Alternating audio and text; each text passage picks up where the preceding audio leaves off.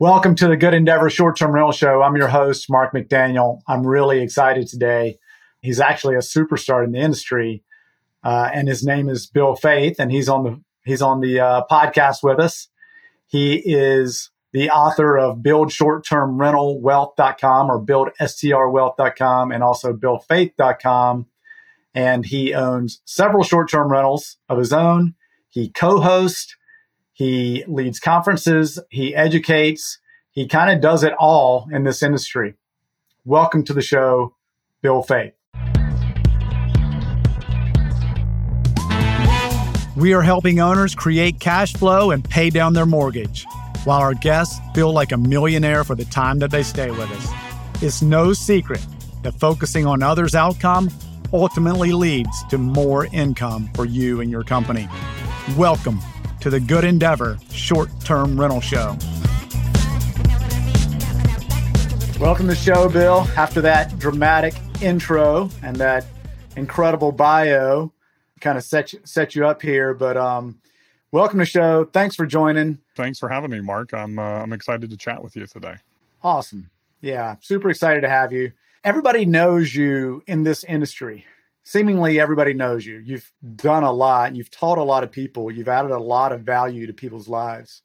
And so what we like to talk about here on the show is like, what drives you? Like for some people, it's a double-pronged thing. Some of it is money. Some of it's financial success. But some of it might be a little deeper than that. Can you kind of give us a glimpse into maybe a little background on who you are and where you're from and how you ended up where you are? Yeah, I guess I'll just start. I'm originally from Bakersfield, California, the armpit of California, as Jay Leno would say. It's a great place to grow up in the late 70s and the 80s, but it's a place I probably will never go back to, to be honest with you. I grew up with no father. My mom and dad got divorced when I was 5. My mom was a school teacher. My whole family was in education. My grandmother was 1984 National Teacher of the Year out of Aberdeen, wow, South Dakota. My grandfather was a professional athlete, basketball player, collegiate basketball coach, still in education, went all the way back to finish his career as a principal at a middle school in Aberdeen, South Dakota. Farmer, third generation farmer. And those kind of Midwestern core values from my grandfather, who was really my father figure growing up, I think really instilled some discipline in myself and self-drive. And it's kind of ironic that I excelled as an athlete growing up, Mark. I mean, it's kind of just in our genes, I guess, with my family. I was a good soccer player, good basketball player, all those things. But then probably the biggest fundamental thing that happened, I think there's a limited number of things that are presented to us in our life. And I think there's a handful of them. The question is do we grab onto them? Do we take advantage of them? And there are opportunities for us. And God put one in front of my mother and signed me up for the Big Brother program because I didn't have a father. And I was 12 years old, and I can't remember his last name. I think it was Chris Ferguson. It was Chris, and he was my big brother. And he took me to this driving range at night to introduce me to golf. He didn't play golf. He wasn't a golfer. He just thought it would be fun, something fun for him and I to connect with. And he introduced me to golf, and it fundamentally changed the course of my life. I quickly started accelerating at golf. And what was really interesting is... How old were you at that point when you... 12 years old. 12. You said. Yeah, he introduced me at 12. I don't remember what part of the year it was. It was sometime during the school year.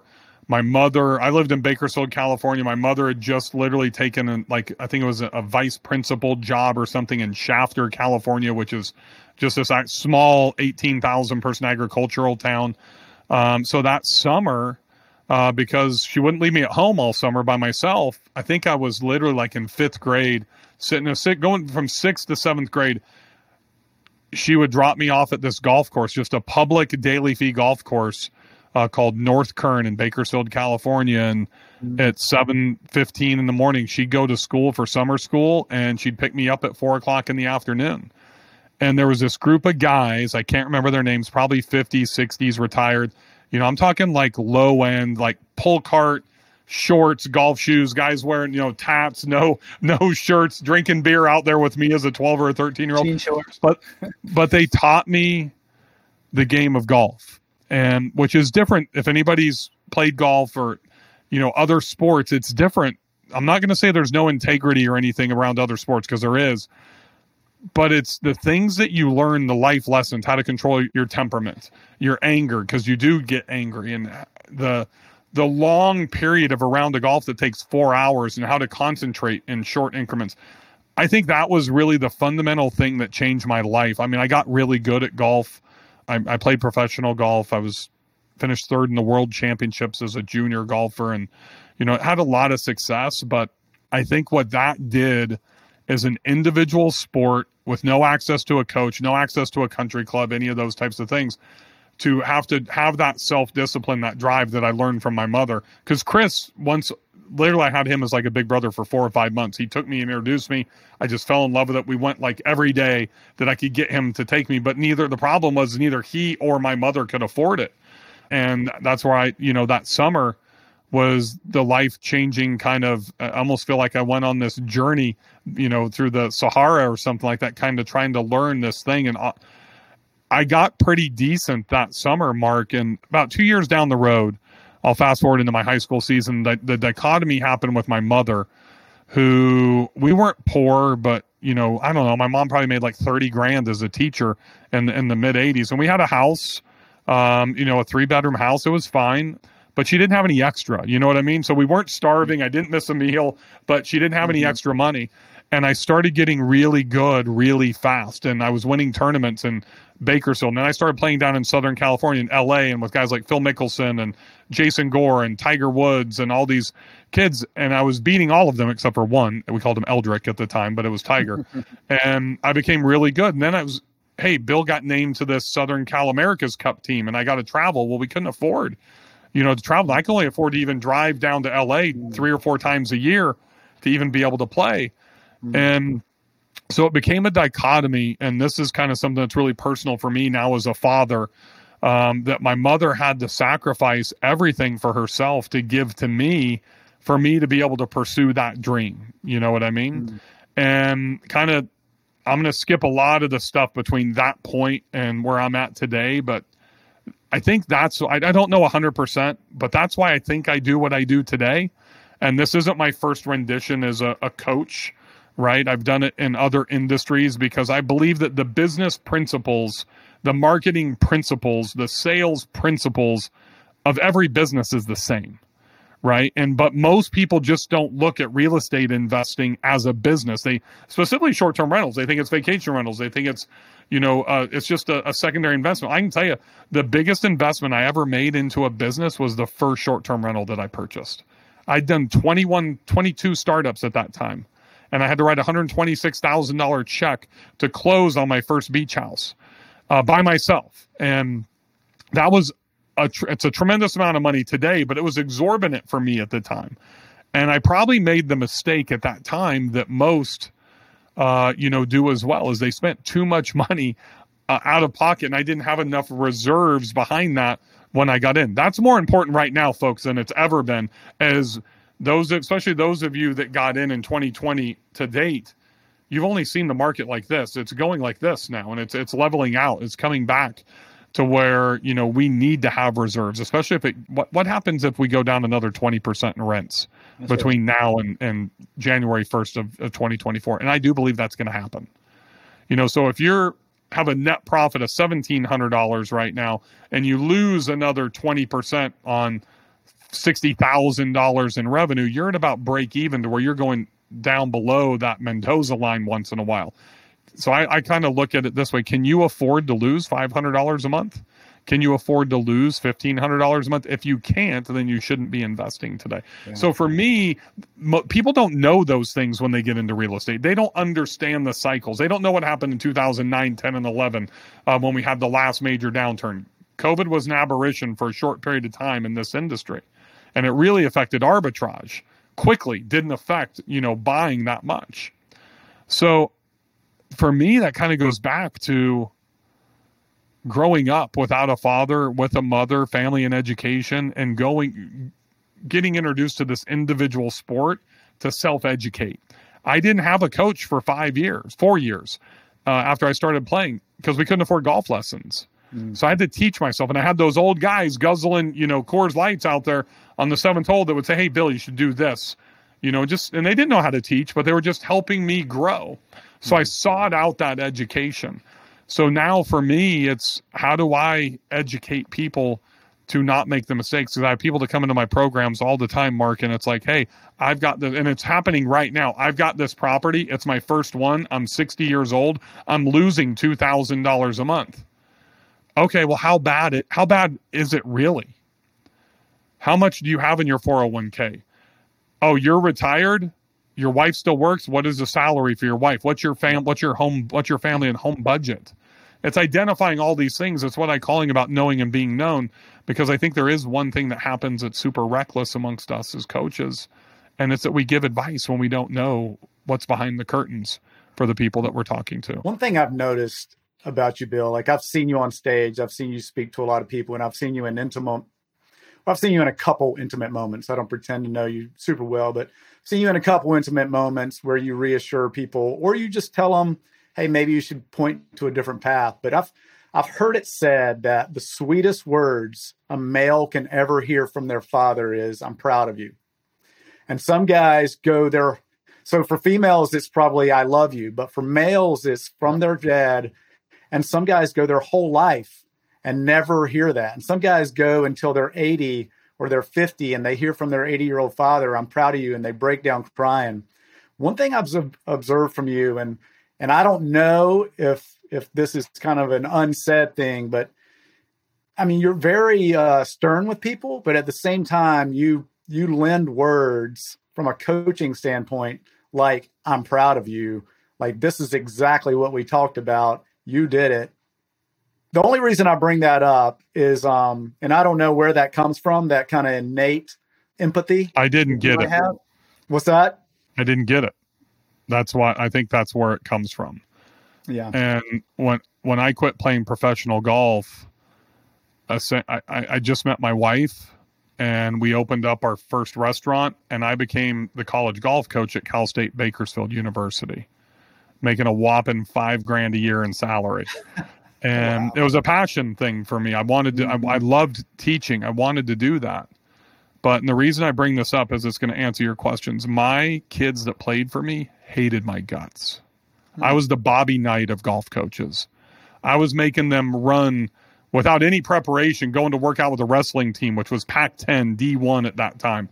And like, hey, we're going to go run 5 miles. We've never ran before. I don't give a shit. You're running and keep up. And if you finish last, you're not playing in the next tournament. Just hardcore stuff, because that's the way that I was, taught as well. And my kids, half of them hated my guts. A couple of them respected me. Every one of them loved me today because I was hard. But you're right. I did tell them I was proud of them when they not even when they were successful, but just when they put in the effort that I really commanded and demanded from them. And it's the same, it's somewhat intentional, but I think a lot of it is subliminal that happens from me not getting that as a kid. I got to share my successes with my mother, but I think I always had this yearning desire, Mark, to be honest with you, to have my father there, to, not that I wanted him because he walked out on me and my mother, and I always had this angst towards him, but I wanted to prove to him how good I was. You know what I mean? Because he didn't get to see that. And thank God my grandfather got to see me, excel at least through all the national championships I won in high school. And then I went to UCLA, and he got to see me win a couple of tournaments there. And I played professionally for 5.5 years, and he got to experience what I did for the first 2 before he passed away. But I never escalated to the very, very top. I got super close. Because when you're retired at my age, I've been retired professionally for a long time, but I haven't even played golf for 6.5 years. You don't make it to that pinnacle level. So I think a lot of that is just probably the yearning desire that I never got to hear those words from my father. Yeah. Yeah. And a lot of that, you're obviously a great coach. And that's a lot of what you do in this industry is you educate and you coach people and you help people get to be where they want to be. And then obviously, like you've already done in this podcast, you kind of warn them about roadblocks ahead of them. Dave Ramsey always says you have the heart of a teacher. Like there's one kind of coach who's like, hey, I'm only going to teach you these 4 things, and it's very rote. Like everything's the same for every person. And then there's another kind of coach that really understands who you are, what your goals are, and warns you about the roadblocks and warns you about, the gold medals and the German shepherds is what I like to say. Some of it's kind of an insurance thing, and some of it's kind of like, hey, this is the gold kind of thing. And so I just want to commend you and let our audience know, like, just what I've observed from afar in you as a coach. Well, I really appreciate that. I think that as I guess I kind of became a coach when I started coaching collegiate golfers, but in, business and kind of adult coaching, I was very cognizant. I mean, I had access, I bought access to some of the best coaches in the world and kind of bought my way in to be able to learn. But one of the things that I saw from a non-paid coach who I got to honor this year at the STR Wealth Conference, John Bairden, was he didn't have a system. He didn't have a formula. And he's the one that kind of introduced me to the term of knowing and being known and why that's important when you're a coach. And specifically when you're talking about large sums of money, for most people, when they're doing what we do as investing today, it's the most money, like it was for me when I started, of anything that we ever do, whether it's buying a primary residence, whether it's starting a business. I've $470,000 check I've written for, the largest property that I've ever piece of real estate I've ever purchased. That's an insane amount of money I couldn't wrap my head around, 15 years ago or 20 years ago. But for me, it's not a system. It's not a formula. There's principles to follow. There's, iterations and stages that we need to follow. And there's a process that we need to follow, but it's different for everybody based on their desired outcome, where they're at in life, where they're at financially, and where they're at mindset wise.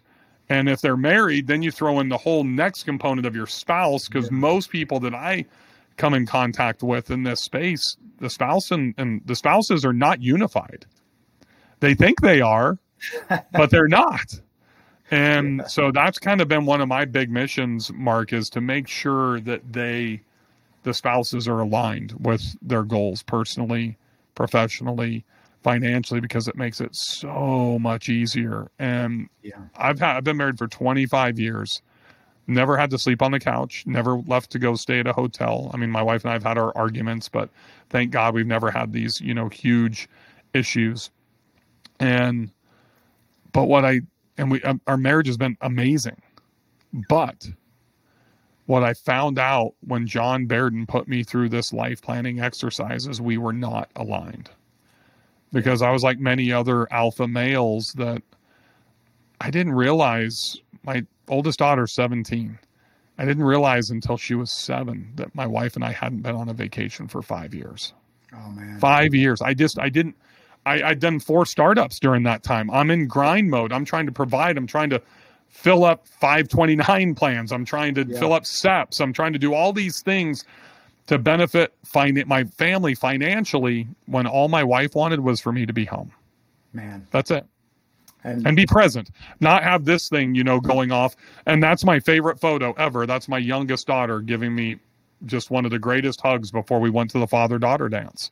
And if I would have stayed on that path, and that's a reminder for me that if I would have just kept focusing on business, I probably would have missed that father-daughter dance. And then what happens, Mark? It's a different level, but I'm turning into my father. My father walked out on me and my mother on his own accord intentionally. Absolutely. I sure as hell didn't want to do it unintentionally. Yeah. That's when everything changed.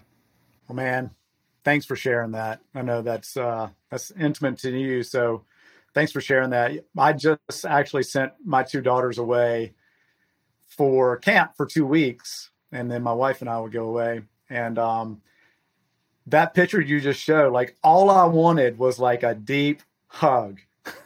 That's really all. Like you can say I love you in so many ways, but how I love it from my little girls, because I'm a girl dad, is just a deep hug, and you don't even have to say anything. So I really love that picture. Yeah, thanks for sharing that. From a short-term rental standpoint, so you've gone through a lot of startups. How did you land in this space? Like what happened to bring you into the short-term rental industry? It's where I'm going on Thursday. Actually, my wife and we're on a family vacation down at 30A, down in Seagrove and Seaside. And one of my really dear friends that I met him traveling and playing professional golf down on the South American PGA Tour in 1993. He owned a huge resort in Destin, and at the Millennium, shut it down, demolished everything, and built about $800 million worth of homes on his property. And then he's probably the largest individual owner of short-term rentals in the Panhandle. He manages over 600. And we were having, if anybody's been down to Seaside or the 30A, we're at the pizza place there, and literally we're talking to him and said, "Hey, Bria, we love it here. We'd love to buy a house here." And we didn't have any money. And he's like, "How much cash do you have? What's your budget?" Like, "We don't know." I said, "Bria, my wife, just wants to see the water, hear it, and smell it. Those are the only 3 criteria that we have." "Okay, well, what's your budget?" I said, "I don't know. I've got $125,000. So what year is this? Give me some perspective. 2015. Okay. Way before COVID. $125,000 still didn't go very far down in Seaside. Mm-hmm. And he said, "Look, he called me Six Pack. I called him Wee Wee. He's all, what you're asking for, you can't afford here."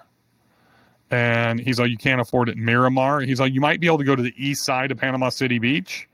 8 years ago, couldn't afford it. Wow. And he said, "Go check out." He's like, "Have you ever been to Gulf Shores or Orange Beach?" I'd never even heard of it before. And he's like, "Go check it out." So I got on Zillow, whatever, I don't even remember, Zillow, Redfin, Realtor.com, whatever, found some houses, found a house that I liked, found a real estate agent, said, "Hey, my wife and I are going to fly down just for one day. We're not staying the night. We'll fly into Pensacola. We'll drive over. I want to see as many houses as we can in this time frame." We ended up staying the night. We saw, I think, 10 or 11 houses in the first day, and the very first one that I'd picked out for the agent, and the agent was the listing agent, we ended up purchasing. And so prior to that, my partner in Glow Golf, we had a condo in Destin. He bought a house in Estes Park, Colorado, without me knowing. So we were partnered in that and treated it differently. We kind of rented it out, but that was really my first by myself foray. It was really a lifestyle asset that we could use, but we wanted it to pay for itself because we weren't independently wealthy at that time to be able to afford, a loss. Long story short, I bought it. It was unique. It's everything that I do today. And for some innate reason, I have an ability to identify unique properties and then turn them into what I call super properties and super portfolio. Long story short, I did what most people do when they first got in, before all the educators and the influencers came in during COVID into this space. And I hired the property management company that was, tied to the real estate agent that I bought from. And I'm about 3 months in. We bought in May, and 3 months in, and the summer had gone by, and I was only like 50% of the way booked during the summer, and they're charging $2,500 a week, which I thought, I did a little bit of research on my own, and I didn't know about AirDNA or STR Insight, any of this stuff. And I said, "Look, what are you guys doing for marketing?" Because I should have been sold out through the summer. Every house was sold out. I started looking at their calendars. "Oh, well, we do social media and blah, blah," just all the, the rhetoric standard stock answers. And they didn't know I owned a $10 million marketing agency at that time. And I didn't see any Facebook ads. My property didn't have a direct booking website. There was no social media going on. I signed up for their email list. I never got any emails from them. So finally, after quizzing them about all this type of stuff, I just said, F it. I'm going to fire you guys. "Well, you have to use this for the next year." I said, "I don't give a shit what your contract says. You can sue me. I'm firing you. I'm changing the locks." It was a bad breakup. And that's where my animosity came towards property management companies, because I interviewed probably 15. I was going to switch to another PM. I ended up taking it on my own. And then I kept looking at all the other PMs over the years, and it was all the same stuff. They're there to manage the property. Nobody ever gave me any insight as to what I should do to make more money or make it more hospitable or any of that type of stuff. They just put their resort lock on and move forward. And there's, more modern, there's this disdain, as you probably know, Mark, between old school property managers and the new co-hosts. That's right. So I'm just going to call it, property managers. There's old schoolers that do it the same way, and they are getting disrupted by co-hosts. They're doing it, differently and better. That's right. The biggest thing I didn't like was the lack of transparency, that they owned the Verbo listing, that they owned all that type of stuff. So that's when I started doing it on my own. And I have a case study when I started becoming a coach. It was the first thing I did is they did $43,000 in the first year. Before I bought the property, I let them run it 2-3 months, whatever. I can't remember exactly what it was. I did like $98,000 in the next 12 months. Year after that, I did $112,000. And this is well before COVID. We're talking, 15, 16, 17, that was happening. Well, then I started doing what I do all the time. I started leveling up. I took the money that I was able to save because we didn't have to live on the profits that we made, and I bought another property. Well, I lost, ironically, $126,000 on that second property. I used an inexperienced agent. I didn't put my eyes on it before I closed on it. I do what gets me in trouble a lot. I helped somebody that didn't want help, and he took advantage. And long story short, weather, all these things happened, and I ended up selling, a 2-bedroom that we tried to convert into a 3-bedroom. That the contractor got red tagged by the county. He didn't rough it in, dry it in appropriately, had major storms come through. Basically, I had to sell the land and took a $126,000 hit on property number 2. And what most people don't understand is property number 2 is the hardest. I just taken all my savings, my profit from property number 1, and rolled it into property number 2. Property number 2 was much smaller than what I had purchased in property number 1, but I wanted to start leveling up. It really sucked. Yeah. I didn't invest into another property for 2 years after that. I had to rebuild my coffers, rebuild my profits, take my savings, rebuild it. And my wife wasn't comfortable doing it. She didn't think I knew what I was doing. And she was right. I didn't. So at this point, you were still, this is what, 2016 to 2018, you were still running Glow Golf at that point? We still had Glow Golfs. I exited out of my ground transportation company. I had my marketing agency was my big business at that time. Got that up to about 11 million. As a marketing agency. And so what I did is I applied my marketing skills to that one property. And that's how I was able to elevate from that $43,000 a year to 98 and then to 112. In 2018, I ended up selling that property. And I sold that in 2019. And that's when I started to scale right before COVID. The pricing had already gone up. I paid $624. I sold it for $895. I rolled out into buying a lot, which I built my number 1 property that I have today. And Dragonfly had to go through a bunch of legal stuff that took forever because the LLC, that there's multiple members in an LLC, one had evaded the country. But I didn't want to lose that lot because it was one of the last remaining tier 2 lots in Gulf Shores in a place called West Beach, the prime area that still had open lots in front of it. Yeah. And my attorney that I had to hire grew up there, knew the owners of the lot, found out for me that those lots were in trusts for minors. So I knew I had a really good runway before those things could be built on. One of the huge, kind of tenets for me is doing as deep of research as you can before you invest into a market, a submarket, and a property.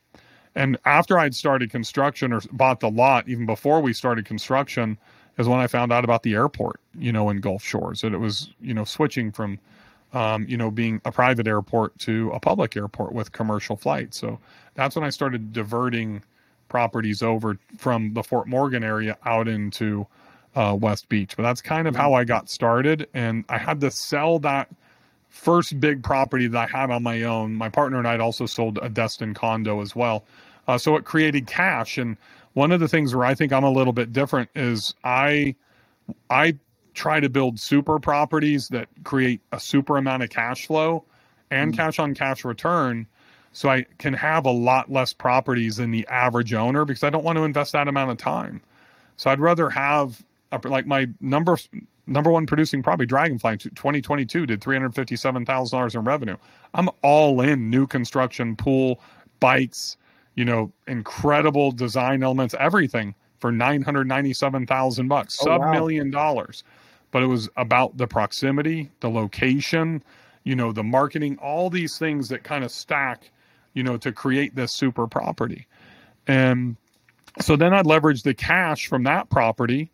I think year number one, I netted pretty close to $200,000 off that property. I paid cash for the lot, which was $300,000. My loan was $600,000 roughly at 3.75%, I think. And that's 20-year loan, commercial loan. I don't even know what my note is on that. $3,300, $3,200. It's nothing. You go buy $1 million property today, you're looking at $6,000-$7,000 a month. For sure. So that is kind of how then I continued to buy and level up. So one thing I did in 2021, just in Gulf Shores, I've never been a flipper, but I flipped 9 properties. Made almost $3 million flipping 9 properties with almost zero construction. The market was appreciating so fast that I held the average property 90 days. It would take us about 2 weeks post-close to get it up and running. We would rent it through the spring and the summer, make 50, 60, sometimes $100,000 per property, then sell at the back end of the summer. Wow. And then we would, some of the properties, a portion, usually about 30%, we would 1031 to tax defer, roll that into another property, take the cash on the other side. There's a few things you said there I want to just chat about for a second. One of them is location. You talked about this lot in Gulf Shores. Like, we've invested a lot in the Smoky Mountains, and we have quite a few properties up there. But the difference between the beach and the mountains is there's only one first row. There's only one second row. There's a lot of mountain property out there with views. Mm-hmm. And so when you're creating this ideal, and there's only a handful of properties that are close to town, and there's only a handful of properties that have the river, but there's a lot of mountain property in a mountain area.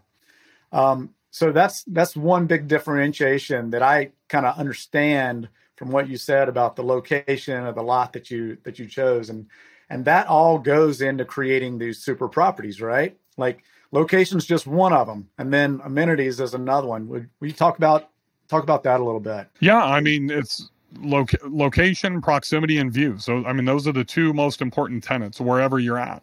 I've got my biggest properties in Banner Elk, North Carolina, in the mountains.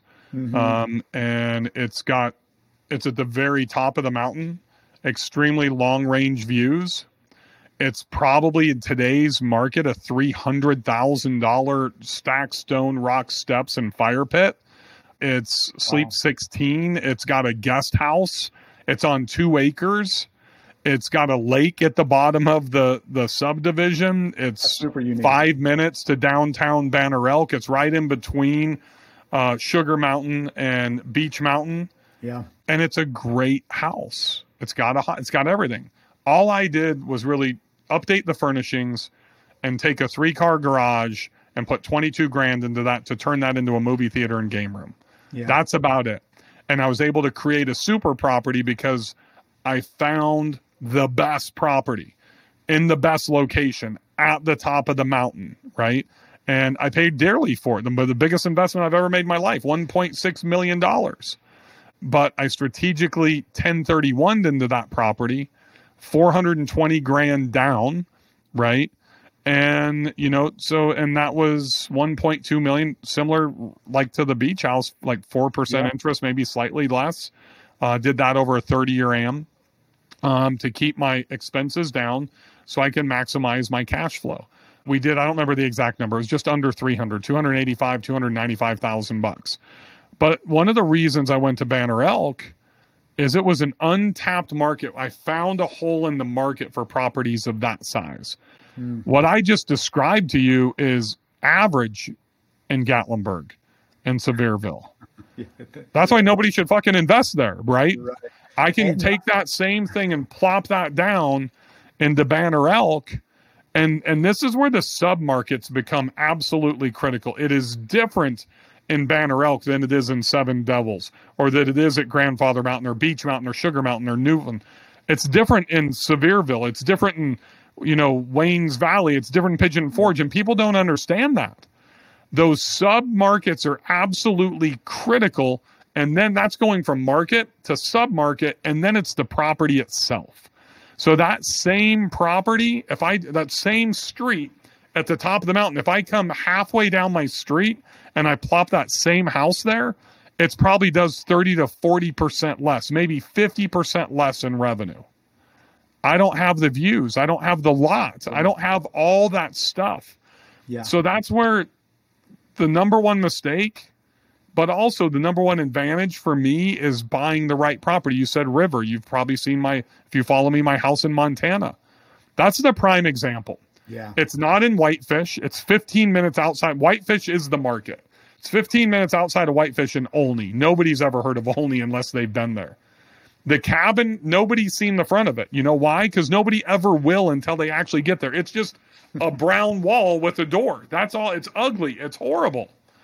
But man, when you get on the other side of that cabin and you stand like I did looking out those windows, I forgot to go upstairs, if you know that story, when me and my wife were looking at it, and the river and the views are so majestic and it's so close. We're 30 feet from the back deck to that river. I didn't buy a cabin. I bought a river. Yeah. I bought a view.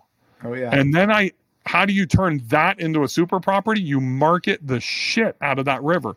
The paddleboarding, the fishing, the views of the Canadian Rockies, that there's a beaver-made dam that, is 100 years old stopping up the river, that you can see the Canadian Rockies all the way into Canada from that back deck. And then you go and you add and put in $24,000 to add a $12,000 hot tub, a $6,000 barrel sauna, and have that same view right down the river. And then you put glasses of wine on the edge of the hot tub, and you put people in the hot tub and shooting behind them with the view. Mm-hmm. So it all ties in to where it's not just the thing. It's not just adding a hot tub. That doesn't make you an extra 50 grand. Adding a $12,000 hot tub makes you another 15. Putting it in the right spot with the right view, with the right staging, with the right photos at the right time of day, and then putting that onto TikTok, putting that onto Instagram, putting that into my first image, putting that into email marketing. That's how you turn that $15,000 return into 50. Bill, you make an incredible point. We built a co-hosting / property management company on the back of our property, the Smokies. And recent statistics up there say there's 17,000 short-term rental properties. So imagine, everybody over the past 2 years built 4 and 5 bedroom pool cabins because pool cabins became the big thing. They're all brand new. So to stand out, you really, really got to do something really rare. And you really got to focus on the pictures. You got to focus on the design. You got to focus on the garage door. You got to focus on all these things you're talking about. But the point I wanted to make is you're talking about these submarkets. In a territory that has 17,000 places, there's going to be a lot of great competition. But in Olney, which is close to Glacier National Park near Whitefish, Montana, there's not as many. And so to stand out, this is maybe a tip for the audience, but to stand out, it's easier to stand out. Is that fair? 100%. So, remember I'm sitting in 38 Pizza with my friend Wee Wee, who's the expert in Destin. He says, Bill, don't buy here, go to Gulf Shores. Yes. When I went into Fort Morgan, Alabama, essentially Gulf Shores, nobody had golf carts, nobody had paddle boards, nobody had kayaks, nobody had coffee bars, nobody had any of that stuff. I learned and I created the coffee bar. I hate coffee. I added a golf cart because I saw people in 38 had golf carts. I was in a community that you could use a golf cart to get to the community pools, to get to the tennis courts before they turned into pickleball courts. I added kayaks. I added stand-up paddle boards. I created a coffee bar because I had a friend of mine, diss me on, my Folgers and my 10-cup pot that was sitting there. Okay, educate me. because you need to have a frother, you need to have, espresso, blah, blah, blah, all this stuff. I have all that in every property now. So the hosting level in Gulf Shores back then was like 3 levels below Seaside. You had like Seaside 38, and then Destin would be down here, right? And then the farther east you would go, then Fort Walton, then Pensacola, or Navarre, Pensacola. Then you hit Orange Beach. Now you're in, and it just kept getting lower and lower and lower. You get to Mississippi, and it's just like, there's your mobile home. I'm just kidding, and go out and rent it. I've invested in I love those markets. That's why I went to North Carolina versus going into the Smokies. Yeah. It's why I went to Whitefish versus going to Big Sky, Montana. It's why I'm in Cave Creek, Arizona, as opposed to Scottsdale, Arizona. The secondary markets, pay attention, folks, is where you make money. Nobody's making money investing into the Smokies today unless you're getting something off market that somebody is fire sailing today. I promise you. You're going to lose your ass if you go into Gulf Shores or Destin or the Smokies or Broken Bow and you're paying standard rates right now. Just had this conversation with Avery on our super team, who has an incredible off-market deal right now for our war room. And it's the old adage is true. You make your money on the entry and you make your money on the exit. Now you still have to do things to make money in between. And I don't know if you came to my very first conference in June, a year and a half ago, I guess it's 2 years ago, of the STR Wealth Conference. And the adage was 30% cash on cash. Why settle for less? In March of this year, it's completely different. Yeah. It's very challenging to find 30% cash on cash. It's no secret. If people follow me, it's been 3 years. It took me 2.5 years to find my place in Montana. I've been looking for a place in Florida since I got into this in 2015. And I finally found that diamond in the rough, a sub-$1 million property on 30A, really one house off of 30A, 300 yards to beach access. Oh, wow. For under $1 million. But I've been patient. I've been doing ridiculous amount of Zillow time, my wife calls it. Yeah, Bill's not married to me. He's married to Zillow. And she jokes about that because I spend more time on Zillow than any other website. I can relate. But the patience pays off. There's no question. Yeah. So where are you at now? How many properties are you at? What kind of revenue are you aiming at? And are you looking to, are you still increasing revenue year over year, 2022? I optimize. Yeah. I have one property too many right now. I have 11. Okay. And I'm getting ready to add on, which will be 12. So I sold one Beach Mountain property to get out of that market because it was my lowest producing cash flow property. So and I just did a Super House Sunday, something I do on Sundays. And I actually showed everybody. I showed market value, equity, 2022, gross revenue, net income, and year-to-date 2023. So for me, it's really staying around that 10 mark, but it used to be to get to $800,000 in net income. Don't care about the gross revenue. Yep. Well, I surpassed that, and I was at 997, which is I'm trying to get over that $1 million mark now, and then just stay there and stabilize and optimize. I could do more, but some of the properties, in that, Montana hasn't done a dime yet, so there's no revenue there because I'm still waiting on septic, which is still another 4 months away. Knew that going in, just FYI. So I budgeted a year of a loss, about a $70,000 loss on my carry costs when I bought the Montana property. So I'm trying to get to that $1 million mark in cash flow, and then I'm going to stay there. I don't need more properties. I just continue to optimize. When you say almost $1 million in net income, that includes all your operational expenses, mortgage, everything? Net income, yes. Yeah, net. Yes. Yeah. And that does not include my co-hosted properties. That's just the owned properties. I also have 12 that I co-host currently. Yeah, and you've taught me quite a few things just about hospitality, which brings me to another thing. A lot of folks kind of get in this industry and they have like big jobs. They have 7 a.m. to 10 p.m. Some of them are doctors, lawyers, things like that. And short-term rentals might make sense. Like it probably does make sense from a pure investment standpoint. But sometimes, like you have a heart of a coach, but if you don't have like hospitality kind of in your veins and you're easily irritated, maybe you should find somebody else to co-host. Am I right about this? I get irritated easily. There's no question. I mean, I think anybody that has a quadruple type A personality and some ADD does. Yeah. I don't know how to answer that question. What I will say is it is not a passive industry, even though the income is classified by the tax code as being passive. If you want to excel, if you want to build, I use the term super property, but I built a super portfolio that supports a super life, right? It takes hard work. I mean, I'm probably one of the few guys though, Mark, that at least in what I do, a coach, an influencer, whatever you want to call us, that's actually in it. Almost everybody has VAs or they have employees or whatever. I don't. I live and breathe in my business. And for me, as a coach, that's really important, because if I can't run those 5 miles I made my, kids run as a coach, then I shouldn't be making them run it. I did run with them. Yeah. So I'm the one that does my pricing optimization. I'm the one that communicates with my guests. I'm the one that does the welcome video to every booking that comes in.